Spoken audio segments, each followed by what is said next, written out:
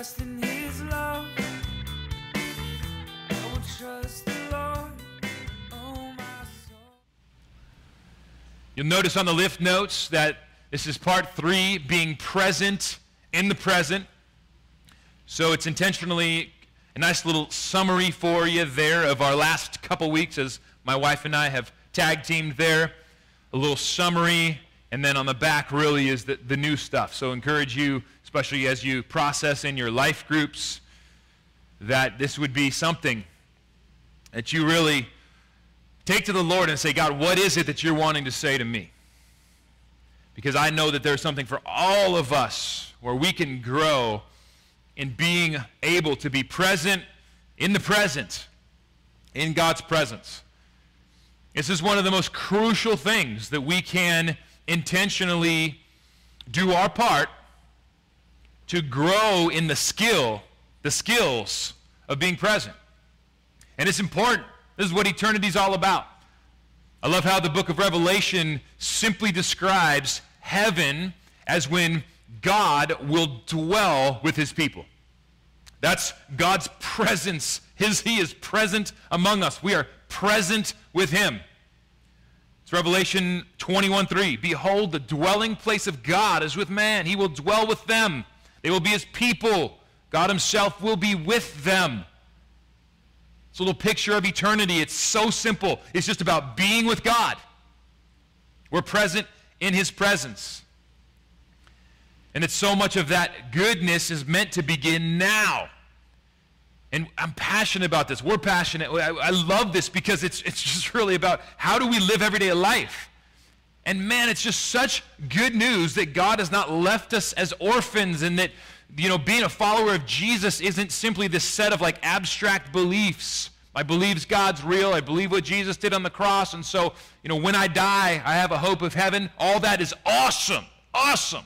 I'm not understating that at all or diminishing that. That's huge. But I love that included in that gospel of salvation is a gospel of the kingdom, which is at hand right now. Meaning God has a lot he's wanting to do in our life now before we die. And so much of what we see modeled in the New Testament is a living, vibrant, personal, powerful, passionate relationship with God. He's here. He wants to talk with us. I mean, it's just so cool. Last Friday night, 2 nights ago, when we had Awaken, it's just one of my favorite things in the world to just get in these little groups and say, let's ask the Holy Spirit to speak. And so the people that weren't here last time, we said, all right, you get to go first. You get to be in the mush pot. Don't tell them anything. Ask them to just listen to the Holy Spirit and give you those words of encouragement. And I love over and over and over the report. I asked all over this morning, how was it, man? And what are his words? It was great. It was so cool how people are saying things. They don't know anything about what's going on, and it's just right on. And that's the heart of our Heavenly Father, who doesn't want you to go through life feeling like an orphan. He wants you to know that he's here. He wants to talk to you. He wants it to be real. He wants it to be close, intimate, personal. And so that's what this is all about. How do we do our part in growing in just listening? Listening is a skill. Any of you who've ever tried to be married, you know, listening is a skill. It doesn't come naturally. At least I've learned that. But part of a relationship with God. It's a real relationship. He does his part. What's our part? And these things are huge parts of our part. So we've been looking at various skills, if you will, to do our part in growing, in listening, and being aware how to cultivate being present in the present, ultimately in God's presence. So important. So I want to pick up here. I guess we're at number 5. If you're on your lift notes, right on that first page, we summarized the last couple weeks. Some of the skills we want to grow in, disciplining ourselves to regularly put aside unnecessary distractions. And I love this whole thing. I love that God honors us to grow in skills. I mean, we have these, my kids are like all into ninjas and these, these cartoons where it's like you become sharp, you become skilled, you become great at something. And I love watching those because I feel like there's very healthy spiritual parallels. And we're not meant to be these like just spiritually lazy blobs that just sit here and just God does it all while we're just meh. I love it's His grace, it's His presence, it's His initiation, but He truly wants us to become highly skilled, like spiritual ninjas. I mean, take every thought captive. That is, become a spiritual ninja. That's not sit back and be a spiritual blob and just, God's going to do everything, don't worry. No. Paul wouldn't have written letters to all these Christian churches trying to learn how to follow Jesus if we just have no responsibility. Take every thought captive. He doesn't say, just sit there and watch God take every thought captive for you. He says, your job is to grow in the skill of learning how, by God's grace, to take every thought captive and submit it to Christ. I mean, I love that because it's like something feels good and holy and healthy when our soul becomes skilled at something, right? I mean, it's just, I believe, a spiritual principle of we come alive when we become really great at something. And not for the sake of greatness itself, but because I believe that's actually becoming more like Christ. Christ had every thought captive and submitted it to the will of His Father. And I love that, wow, I can partake by His grace and by His Spirit in me, that I can grow like a spiritual ninja, to be strong, to be able to take every thought captive. And it's His grace with me, but there's this partnership. It's like, wow, this feels really good. That's like the healthy achieving of something. And so we're growing in these skills, and it's an invitation from the Lord. So one is discipline ourselves to regularly put aside unnecessary distractions. I want to get great at being able to say, as like this take every thought captive spiritual ninja, no, I can get good at putting aside distractions, becoming aware of them, saying, oh, that's not helping me commune with God. I'm going to put it aside right now. And I want to grow in a fierceness of that and a strength and a mental acuity to recognize it. Or number two, ruthlessly prune out hurry from our life. That is a skill, again, to become aware. What is the healthy pruning that needs to happen? What needs to be added in? What needs to be taken out? Based on being led by the Spirit. Or number three, Selah, Se'ah.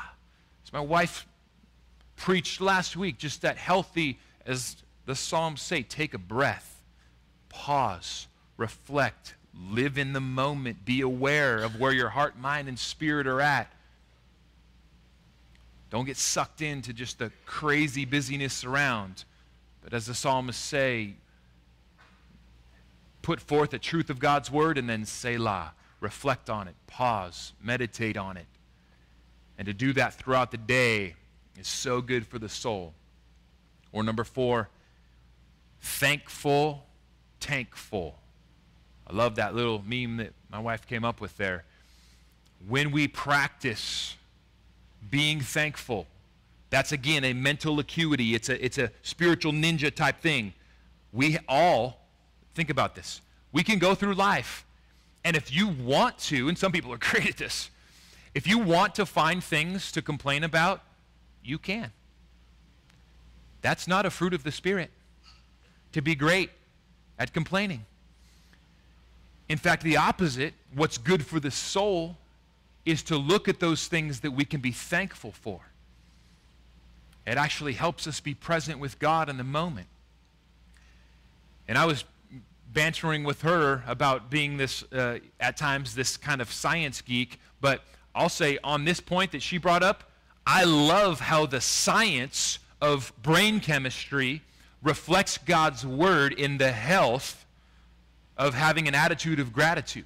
There's more and more reports or studies that are being done and coming out that affirms God's word. Thanksgiving is all over God's word. The importance of having gratitude and intentionally putting our minds on things, finding things, scanning our horizon, if you will, throughout the day. What can I stop and be thankful for right now, in this moment? And that actually does wonders for your brain chemistry. And I love when science affirms what the Bible talks about. Because, I mean, to me, science is simply finite people discovering the infinite creator. And we think we're so cool, we discovered this. Like, gosh, humble ourselves. All we did was discover. We didn't, do anything. We're discovering the greatness of the one who did everything. But here's a couple studies on brain chemistry and gratitude, real quick. Gratitude, and I am going to geek out, and my wife is going to be proud of this here. Gratitude, when you practice gratitude, they put the little things on your brain and they test it. When you practice genuine gratitude, it reduces the cortisol hormone in your brain. The cortisol is the stress and anxiety hormone. So when you find something to genuinely be thankful about, it literally reduces, on a physiological level, the hormone that is mustering up anxiety and ultimately leading to depression. That's awesome. It also increases serotonin and dopamine. Those are the two feel-good hormones. The serotonin is more of the quick release happiness. Dopamine is more of the long-term satisfaction. Both of those, science proves it, when you practice gratitude, both of those are released into the brain. I just love, it's like scientifically proven, it's good for the soul, it's good for the body, it's good for the mind to practice gratitude. I mean, you literally have like a little weapon inside of you that God's given you throughout the day to stop the path of anxiety and depression and bring happiness and long-term satisfaction. Gratitude is one of the greatest gifts God has given us. It's awesome. So it's a skill, because we can look around at the world. We can look around at our life. We can look around at the things we don't yet have, the half empty. Or we can say thankful, tankful. When we practice gratitude, it actually fills up our tank. So I love that. Okay, now on to new stuff. Number 5. Again, we're just looking at skills. So it's kind of a lot, but it's ultimately we take these and say, Lord, what are you wanting to grow me in right now? How do we cultivate skills of being able to be present with you? Be able to be present wherever we're at and ultimately present with you. So number 5, a skill that helps us be present in the moment, in the present, and present with God. Make a choice to redeem the time when you're in frustrating, annoying situations. Make the choice to redeem the time when you're in annoying, frustrating situations. So, we all have those. We all have situations where we're not like, wow, this is so much fun. My serotonin and dopamine are just naturally releasing right now while I'm sitting in traffic and doing dishes and cleaning the house. Whatever that thing is for you. Or things. I mean, come on, be honest. We've all got multiple situations. And so my challenge to myself is, okay, so there's going to be regular situations in life. Whether I've got to commute to work or I've got 3 boys who are just eating like gorillas and I cannot tame the beast of dishes no matter how hard we try. And there are things that all of us are going to have as these like regular rhythms almost. They come at you. They're there. They're not really going anywhere. You don't have control to stop them. but they're not naturally fun. They're annoying. They're frustrating. So one response is to be like, yeah, that's just my part of the day that stinks. Or that's just my day of the week that, I hate. Or this is just my part of the day, And we can kind of give in to defeat. Just like, yeah, I hate that part of my day, and I'm grumpy before, because I know it's coming, during, and then afterwards, and I have to recover. And you just kind of give in to the defeat of, Or we could put this verse into practice right here. Psalm 139, 7-10. Where shall I go from your spirit? Where shall I flee from your presence? If I ascend to heaven, you're there. If I make my bed in Sheol, you're there. That's the valley of struggle, the underworld even in some senses in the Hebrew. The valley of struggle, if I make my bed, and if I'm there, it's like the valley of the shadow of death. Just think kind of, you've descended into the valley of struggle. You are there. If I take the wings of the morning and dwell in the uttermost parts of the sea, so it's just saying way away from where I'm at, even there your hand shall lead me, and your right hand shall hold me. I love this verse because what it's saying is there's nowhere we can go where God's presence isn't accessible. This isn't saying everywhere I go, it's God's presence is just, No, it's saying even if you make your bed in Sheol, even if you're in the depths of the valley of the struggles of life, there's nowhere you can go that God's presence isn't accessible. Where can I go from your spirit? I couldn't run so far that your spirit isn't accessible. Where can I flee from your presence? So let's just make it clear. It's accessible. There are clear things where the Bible says we can quench the spirit. We can ignore the spirit. So it's not just saying, everywhere I go, woohoo, God's presence. This is part of that relationship. God's presence is accessible. And so I love that. Because what that's saying, and when they're talking about the valley of the shadow of death, that's way more extreme than what gets us off base on a regular basis, right?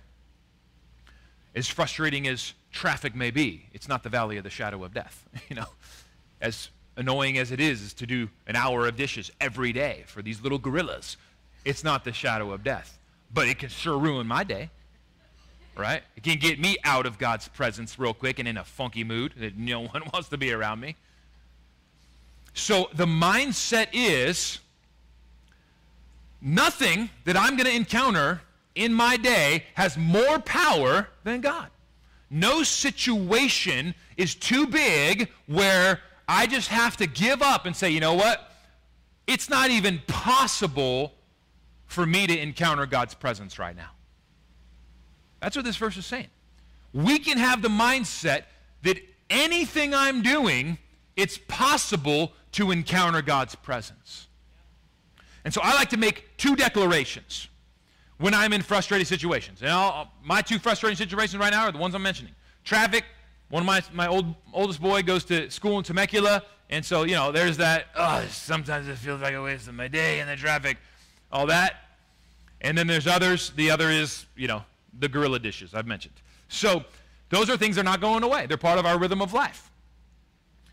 So two declarations based on Psalm 139 that I make when I'm feeling frustrated, annoyed. One, I can be with God right now. And two, how can I be with God right now? That's just Psalm 139 translated into, my little brain. That's what it says, Psalm 139. I can be with God right now. There's nowhere I can go where his presence isn't accessible. So when I'm frustrated, I can make a declaration. Wait a second, I don't have to live in defeat. I can be with God right now. First, I need to remind myself of that, and then the second question is, okay, so how? How can I be with God right now? How can I find God right now? Maybe it's some of the ones we've talked about. Maybe it's the thanksgiving, the thankful, to make your tank full. Maybe it's the Selah, the pause. Take a breath. Breathe it in. If you've got a piece of God's word that you've been meditating on, meditate on that. Slow down. Maybe there's some distractions right now. We've got to put them aside. Maybe there's the hurry that's going on. And it also leads into our next one, which is we want to commit, number 6, we want to commit to growing our repertoire of how we connect with God. So we're in that moment of frustration. I want to make a choice. Wait, I can redeem this time. I can redeem this time. I can be with God right now. How can I be with God right now? And that's where you are pulling from your repertoire. What are those things that help me connect with God? What are those things that help me recognize His presence? I'm in the car. Should I turn on a sermon? Should I turn on some worship music? I mean, we do live in a day and age with the technology where we have no lack of resources available. I mean, you've got a phone, you've got a radio, everything's got Bluetooth. I mean, there is an abundance of great content out there. Sermons and podcasts and worship music. And so those are great ways. Bible reading, they'll do it for you. I do that sometimes in my car, where it's someone's reading the Bible to me. Just let it wash over me.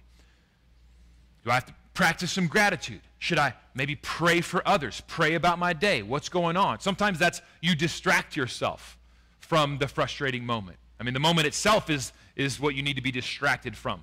You know, like a little kid sometimes, right? Redirect. Redirect yourself. Instead of you just sit here, you know, pouting like I do, like the little kid, like, I didn't get my candy. Redirect to something positive. But hey, we can do flips on Daddy. Oh, cool, and they forgot about candy. Now, if you ask them about candy, they start crying again. But if you do flips on Daddy, you're happy and you forgot that you didn't, your 12th sucker of the day.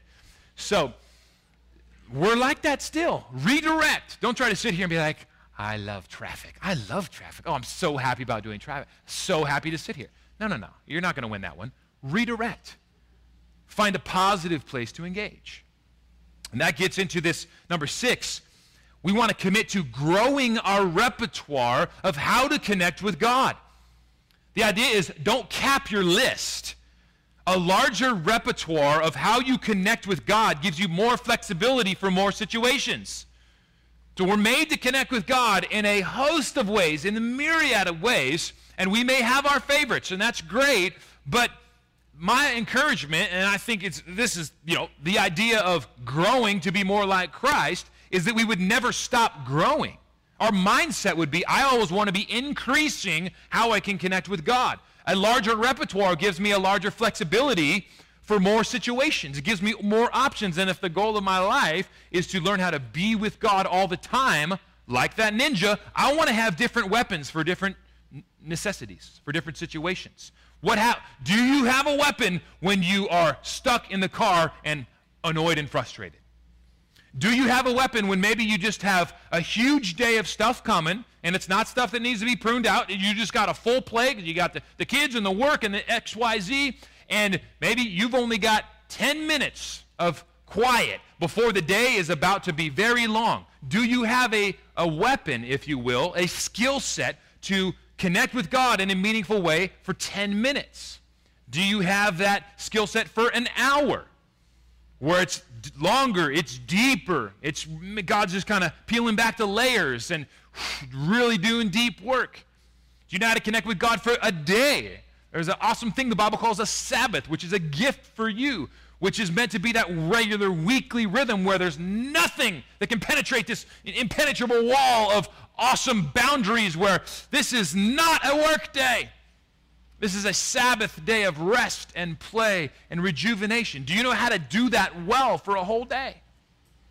So those are the kind of things that we, as followers of Christ, we want to be asking ourselves. Are we growing in our repertoire? And we might have our favorites, but let's just not stop there. Let me give us an example of one that I find as a fun, healthy challenge. Revelation 1:10. This is describing the Apostle John in his quiet time, okay? This is on a Sabbath day. It's on the Lord's day, he says. So he's starting his time. He's alone on an island. So that's probably a pretty annoying, frustrating situation. You know, you're essentially on house arrest on an island, probably by yourself most of the time. What skill set do you have to connect with God? And so it's being described here, Revelation 1:10. I was in the Spirit on the Lord's day, and heard behind me a loud voice like a trumpet. He goes on to have this incredible vision and revelation of the prophetic coming future of God's consummation of his kingdom into the world. But before we even get there, there's something described that sounds like a normal rhythm for him. I was in the Spirit on the Lord's day. And that led to this incredible revelation. I'm intrigued by that. What does that even mean? That sounds different from, my quiet times growing up. What I heard in church a lot was just read your Bible, say a prayer. Get through the Bible in a year or 2 years, or just get on a Bible reading plan and read your 2 chapters a day, your 1, your 5, your 10 minutes, your 15 minutes. Just read the Bible and say a prayer. Now, I'm not diminishing that. I absolutely love the Bible. Absolutely love reading the Bible. But there was a very narrow experience, if you will, of read the Bible, say a prayer. And what, for me, became rote in a way is, now I'm reading for information. I want to check those little boxes. I want to complete it in 1 year. I want to do my 10 minutes. I want to do my 15. I want to say, oh, cool, I finished this book or that book. And it's more of, I'm getting information versus encounter. And I love here, and I still read the Bible all the time, but it's different than when I was a kid. The repertoire has expanded. But I love this one. This is very challenging. It just simply says, he was in the Spirit on the Lord's day. What is that? Some type of prayer? Some type of vision? Some type of meditation? This spirit-to-spirit connection with God? That sounds cool, right? I want more of that. For example, one little example. I've grown to love laying on the floor, just in our living room. Move the table around, lay on the floor, turn on some worship music, close my eyes, have a little conversation with God. Maybe just a couple of worship songs to kind of get my spirit connected to his Spirit. Maybe it's a word or a phrase that'll capture my heart, capture my attention, kind of awaken my spirit. Maybe it's an aspect of God's nature. Maybe it leads me to want to pray, but maybe a song or two and then just turn it off and just lay on the floor and the conversation's going. And then just a lot of different things could happen. Just praying for family, breathing in, just having that selah of just an aspect of God's nature, just breathe in God's goodness. Thank him for it. Praise him. And if I look back right now, if I were to tell my 15, 16, 17-year-old self when I started reading the Bible, yeah, when you're a few years older, you'll love to just lay on the floor for long periods of time and have a just connection with God. I'll be like, that dude is weird. Right? But so is John. I was in the Spirit on the Lord's day. But I would say, like, those, in my life, those times where it's increasingly less about, can I get information in, and more of, I just want to be connected in his presence.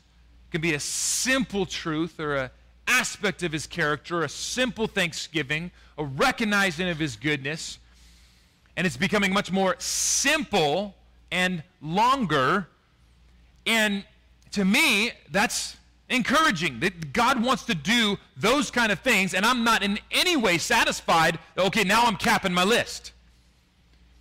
The idea is, as those, spiritual ninjas, if you will, until the day we die, let us have that hunger to continue to grow in our repertoire of how we can connect with God.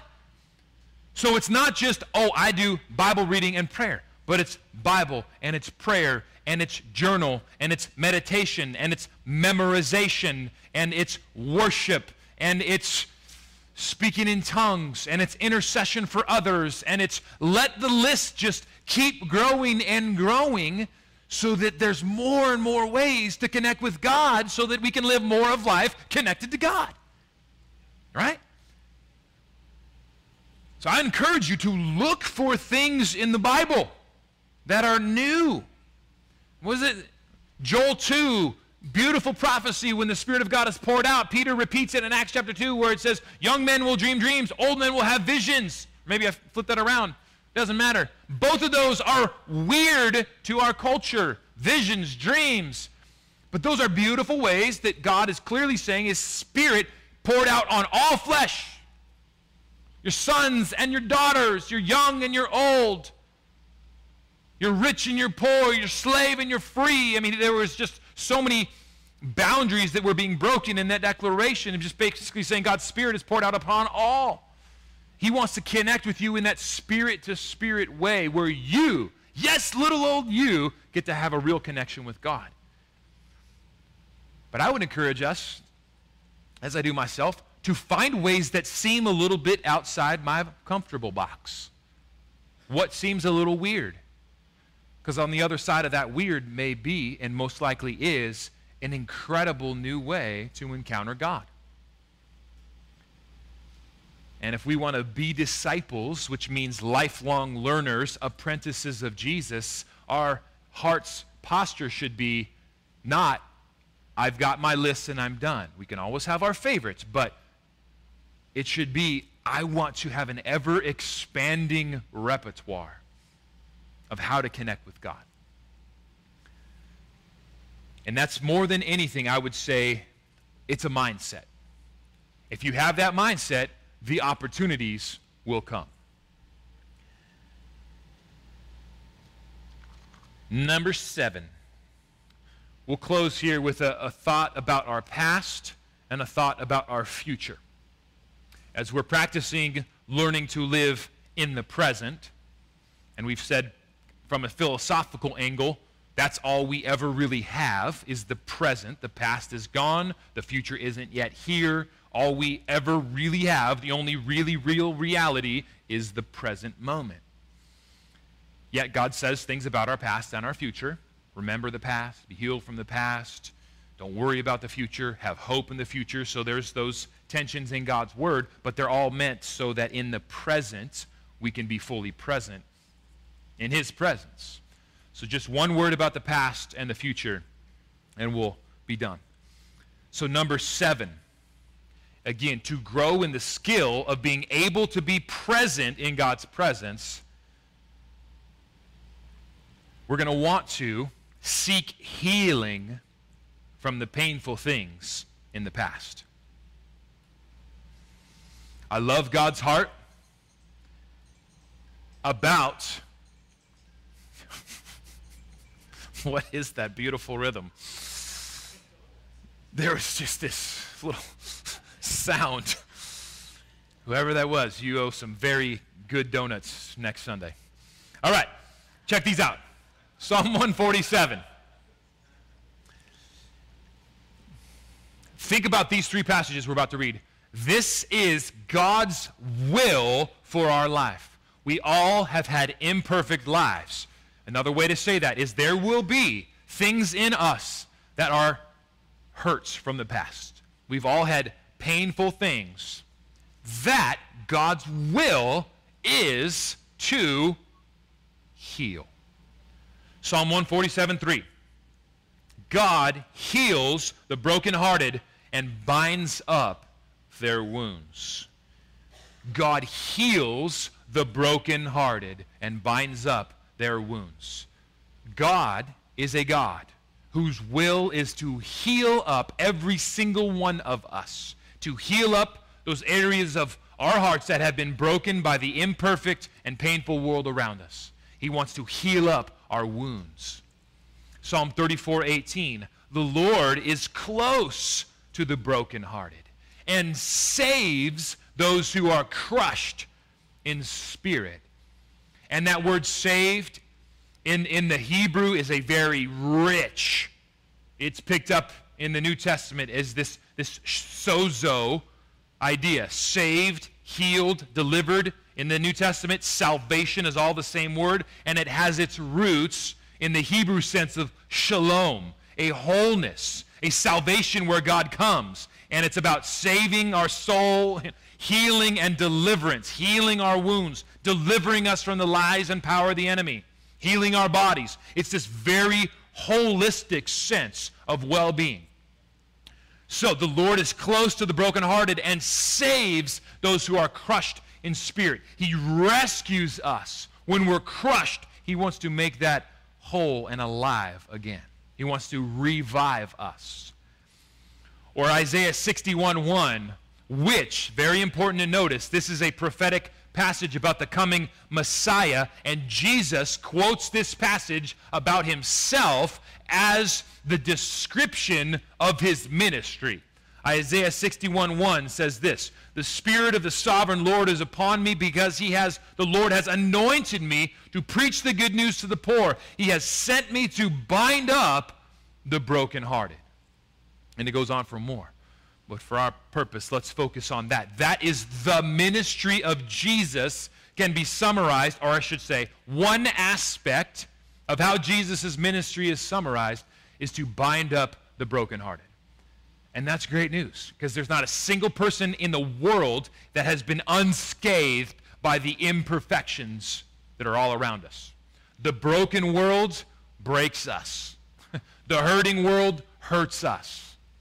As they say in recovery, hurt people. So there are lies that have been spoken over all of us in some fashion. There are the imperfect representation of God that has been bestowed upon us by authority figures that leaves hurts and wounds and mistrust. And thank God that it is his will to heal that up, to name the lies, to reveal the lies, to deliver us from the lies, that we might live whole. And it's not a one-time thing, because even as we go through life, unfortunately, part of the reality is that there's still imperfect people out there. There's imperfect people in here. There's imperfect perceptions of God and ourselves in here. And so we will be hurt throughout life. But God's will is to clearly heal. Period. And so part of our courageous work as followers of Christ is to allow ourselves to be real with that. To allow God to search our hearts, examine our hearts, show us ways within inside of us that are not lined up with his will. Show us the lies. Show us the mistrust. Show us the fears. Show us the hurts. And let him, in his way, in his time, heal. If we don't, the reality is this. When a hurt from the past or the present is still an open wound, it keeps us from being able to be fully present. We can feel it. Just check it. If you're holding on to a fear, a hurt, a wound, a lie, maybe you don't even know it, it will keep you, it will keep me from being able to be fully emotionally present. You will have walls up to protect yourself from being hurt again, but those walls to protect are also walls that block intimacy. They're walls that keep you from being present. They're walls that keep you from fully being able to emotionally be available to the ones you love and want to connect with. And so part of, you can feel that, right? Just for yourself, for others, in a conversation, in a room, and you can just feel that a person's not able to be fully emotionally present. They're guarded. And they may have every reason in the world to be. And you may not be a person yet that they trust, and that's okay. And you don't try to force that guard down necessarily. But you can still feel. To be able to be fully emotionally present with God, with people, with others, there is that need for God to set us free. It doesn't mean we don't learn things from the past. We can learn. We can become wise about who to entrust ourselves to, who to entrust intimacy to. And not everybody's worthy of trust. And so that's something that's real too. But what we want for ourselves, what I want for myself, and you can feel that. I want to be able to be anywhere and be fully emotionally present, fully available. Now, I can choose, right, to give of myself or not, but I don't want it to be a hurt or a wound that's just stuck and it's a wall and it's painful. I don't want it to be that holding me back from me being able to be present in a moment. And so this is, in some ways, a much larger topic and message that is worth its own time at another time. But that's a skill. That is an encouragement for all of us to be able to be fully present with God and others and ourselves even, is to seek the Lord for healing from the stuff of the imperfect and broken world that's hit us. And lastly, and we'll call it a day, to look to the future now. Number 8, to grow in the skill of entrusting the heavy lifting of the future to the Lord. I love. Again, this is its own message, so it's more of just let's get it in our minds, and we'll come back at various times and have in the past. But I love how Jesus says that his will for us is a light and easy yoke. Not because life's easy, but because we've given the burden of carrying the heavy yoke as the strong oxen over to the one who's actually the strong ox. Him. Life is heavy, and it has burdens, but he wants to carry it so that what we're feeling is what the young ox is supposed to feel, which is a light yoke upon us as we're watching the big, strong, seasoned ox do the heavy lifting, and we're just kind of along for the ride, being like, yeah, this guy's strong. It's a picture that Jesus paints for us. He wants to do the heavy lifting about our futures and our present and our past. But for the future, for the present moment, we're focusing on the future here. Luke 25, Jesus says this, "Which of you, by being anxious, can add a single hour to your span of life? Do not seek what you're to eat and drink, and don't be worried. Your Father knows that you need these things. Instead, seek his kingdom. These things will be added to you." So this is the whole entrusting the heavy lifting of the future to the Lord. This is that natural kind of primal anxiety that all of us have about, are we going to make it? Are we going to have enough? Is there going to be food? Is there going to be clothes? Is there going to be the provision there when I need it to be there? About everything. And Jesus is encouraging us. He's commanding us, but it's meant to be freedom. Let me carry that burden. Let me do the heavy lifting. Trust me. Put it on me. Don't put it on yourself. It just doesn't work. You can't even add an hour to your life. So a skill to being able to be present is to entrust the heavy lifting of the future to the Lord, right? Because what happens if we have put the heavy burden of the future on ourselves? You can't be present in the present. You're consumed with the worry of the future. That's why Jesus said in the parallel passage in Matthew, don't worry about tomorrow. Tomorrow will worry about itself. Each day has enough. Each day has enough. What I love to take from that is permission. That is permission to be present in the present. I'm not saying that you don't ever think about the future or plan or, work on the things that are required for job and for bills and for smart saving and planning. Yes, there is absolutely a time and a place under the leading of the Lord's Spirit to be wise about stewarding the future. Absolutely. It's a whole nother message. But what Jesus is talking about here is it's the general taking on the burden of my future is all up to me. I'm ultimately the provider. In the root of it, it's I'm not entrusting the heavy lifting of the future to God. So I'm living my present moment with a huge burden about the future. And here's how you know. Jesus is saying, are you able to be present in the moment?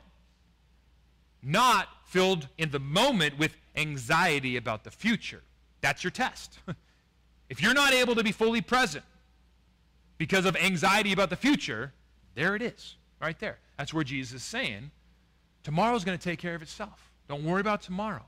And I love that as a piece of permission that as long as I've been faithful with, what I need to do to plan and to, steward well these things that are in the future, then in the present moment, I have permission to turn off all anxieties about the future and say, those are yours, God.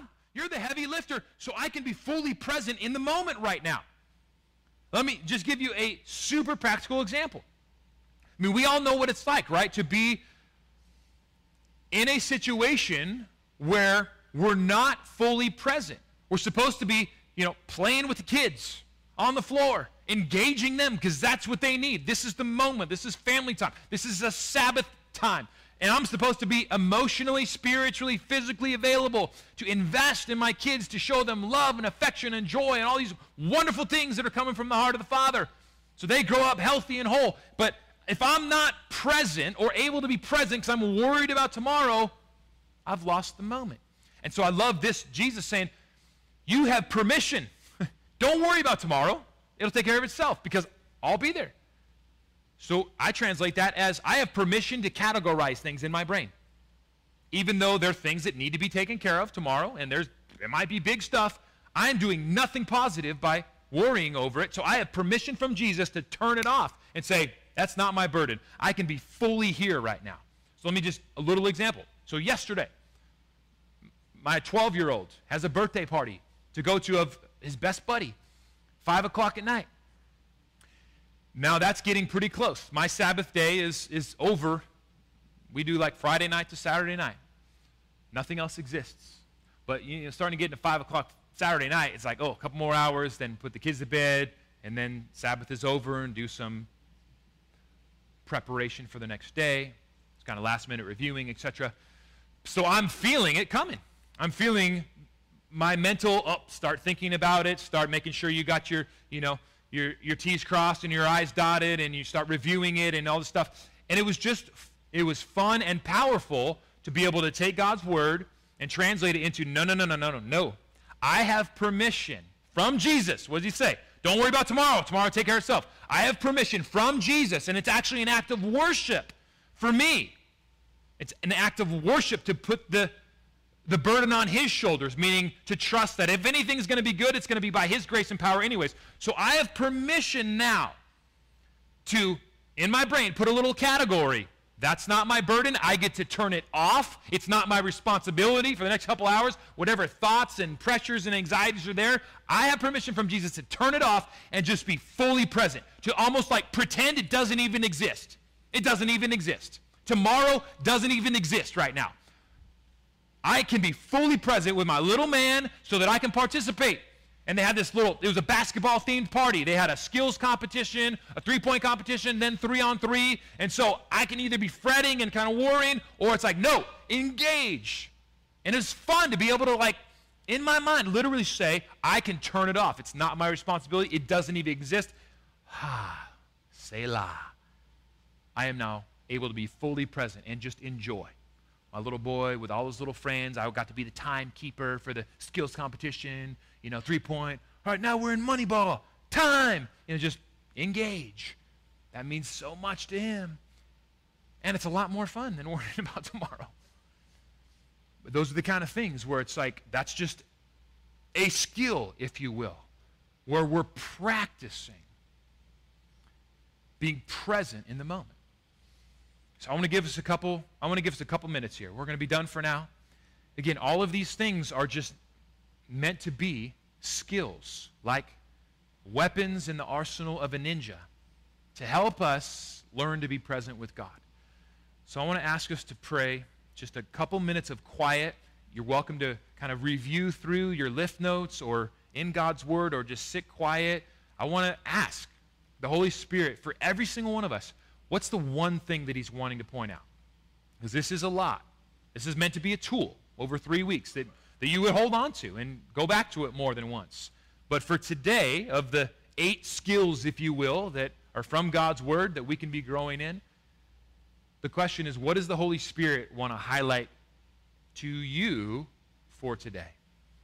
Where is He encouraging you that with His grace, He's saying, I want to grow you in this so that you can be more present in my presence?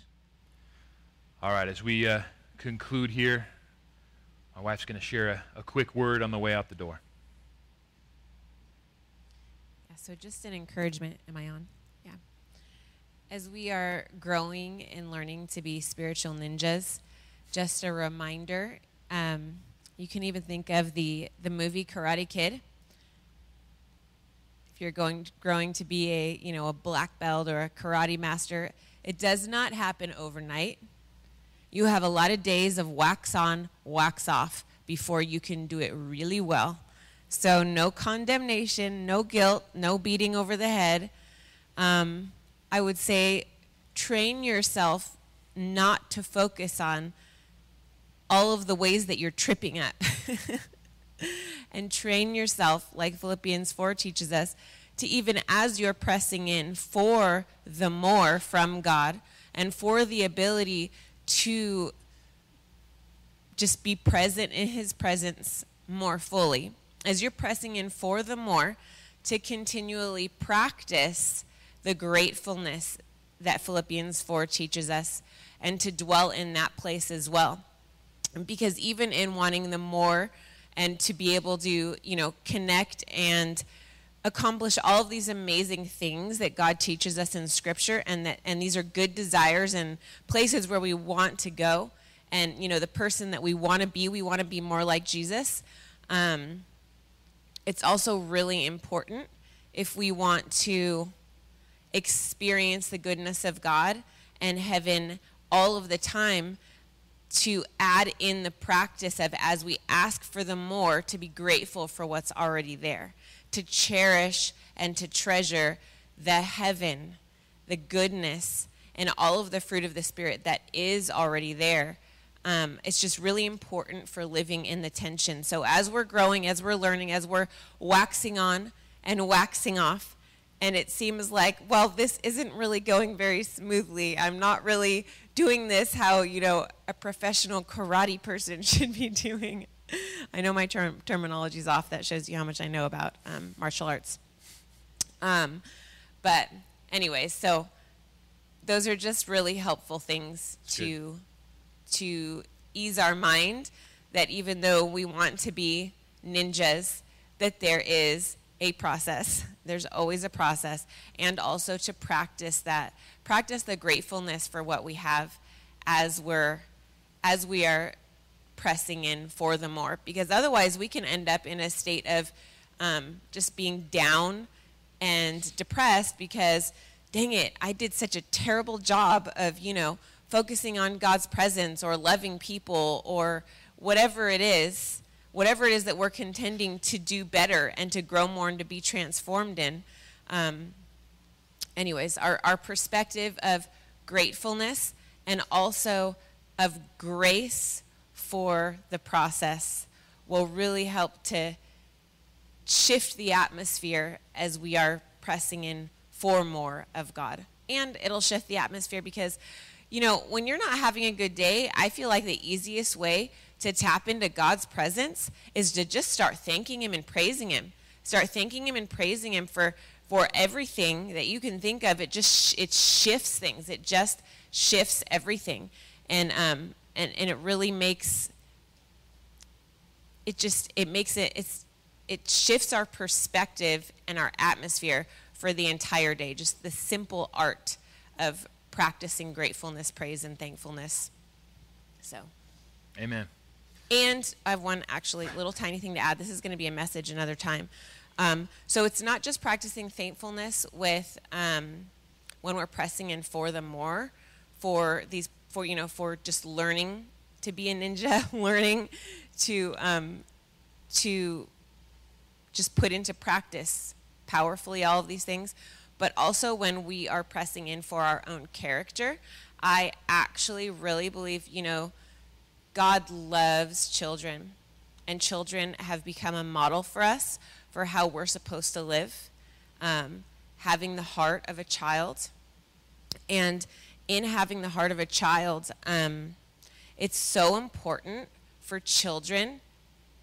I want to give you a little example of little Paxton. When he's playing baseball, he comes back and he's like, I really need to get better at this. I really need to get better at this. I got to work on this. I got to work on, my fast pitch or my fast, whatever it is.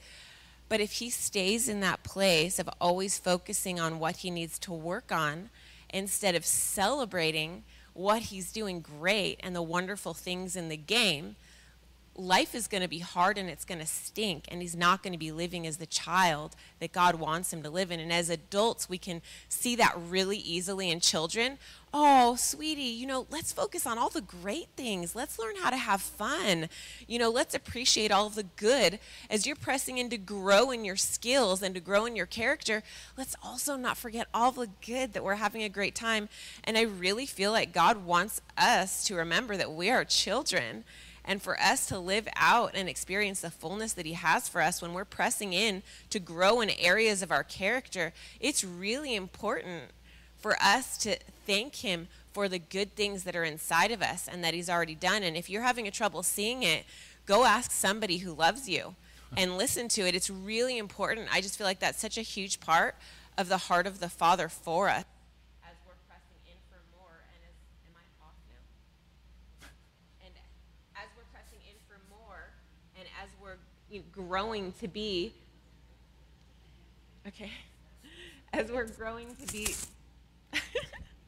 as we're growing to be spiritual ninjas, not to forget the gratefulness and the fun and just the remembrance of, we're children, and a healthy child. It's real easy for us to see as an adult. A healthy child isn't constantly pressing in to get better because they stink at everything. A healthy child is enjoying all of the goodness that they already have inside of them. That, Paxton looks at all of his qualities. Oh, I'm so good at this. Look at my muscles. Oh, yeah. And there's so much goodness in praising God and in being aware of the transformation and of the beautiful things that he has fashioned in us. So, yes, as we press in to be a ninja, very quick things. It's a process. Wax on, wax off. And to be grateful and look at all of the good things as we press in for the more. Amen. All right, we'll be done. We'll have some prayer team up here, so if you are desiring for prayer about anything in life, please come forward. We'd love to pray for you. Remember, there are the sign-up sheets in the connection card for baptism or being a chef or gate access for next Sunday. There aren't. All right. Have a great Sunday. Is this not working at all? I would dance a new dance like David.